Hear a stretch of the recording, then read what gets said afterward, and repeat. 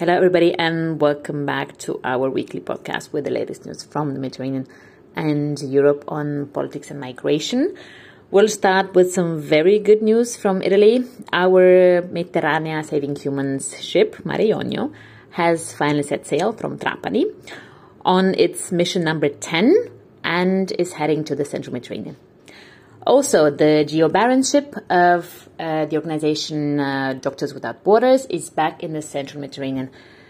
The Ocean Viking has again faced different issues and very present ones. Just over a year after the ship's release from a 5-month administrative detention, the Ocean Viking is detained again on grounds related to the registration of its equipment.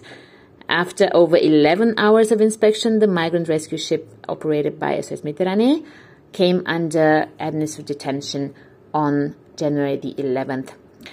The ship has been blocked in the Sicilian port of Trapani due to an issue linked to the registration of the containers on the deck of the ship, where survivors rescued by the ship are housed and equipment is stored. The containers were allegedly supposed to have been registered in a different manner.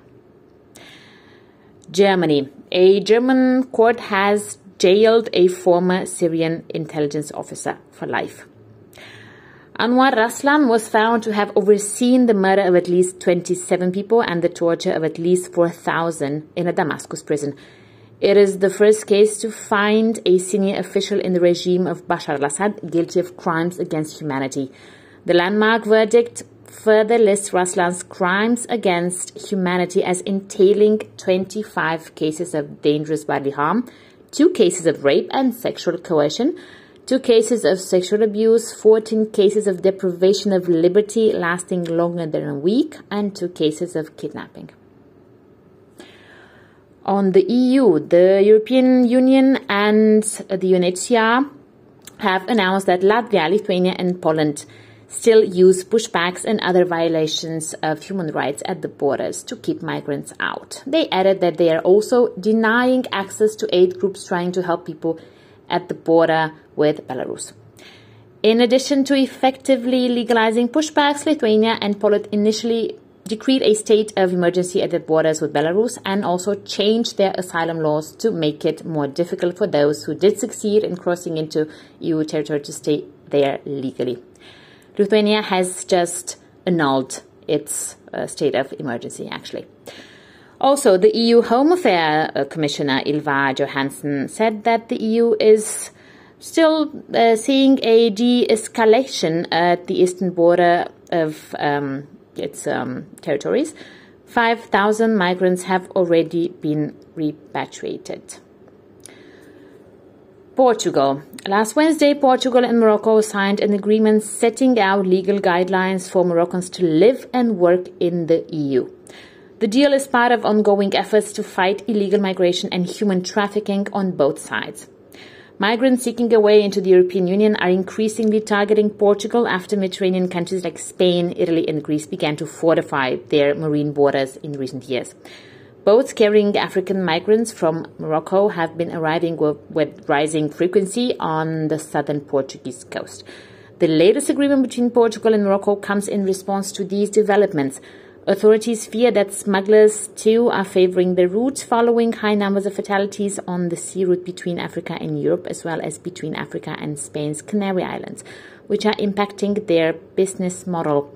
The Portuguese Foreign Ministry said in a statement that the agreement will allow for the recruitment, hiring and immigration of Moroccan workers, ensuring they have the same rights and duties as Portuguese workers.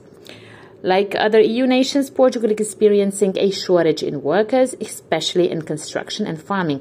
The country's low birth rate threatens the long-term sustainability of its social security system, especially old age pensions, making the hiring of foreign laborers attractive for multiple reasons.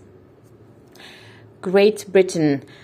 A few days ago, over 300 migrants have made it across the English Channel from France to the UK. More than 100 were intercepted by French authorities before they got to set sail from the coast. One person was declared dead. On Thursday, January 13th, the UK Home Office confirmed to the BBC that a further 270 migrants had managed to cross the Channel. These arrivals add to 96 who made it across on 3 separate boats on Monday, January the 10th. They were all brought to shore in Dover on the south coast of England.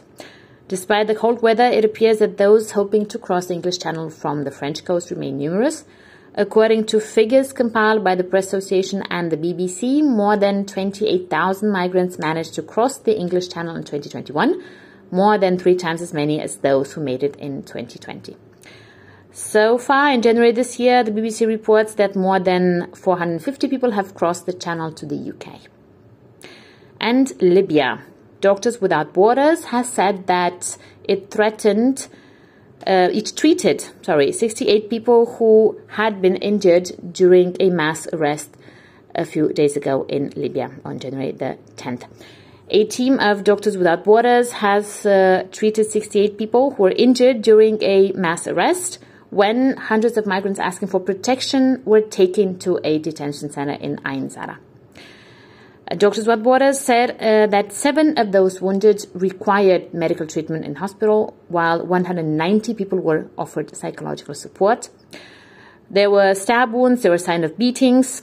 More than 600 migrants, asylum seekers and refugees peacefully demonstrating for relocation, protection and evacuation from Libya were arrested and moved to Ain Zara detention center in the southern part of Tripoli, where hundreds of migrants, refugees and asylum seekers are already detained in overcrowded cells and deprived living conditions. And with this last piece of news, we thank you so much for your attention.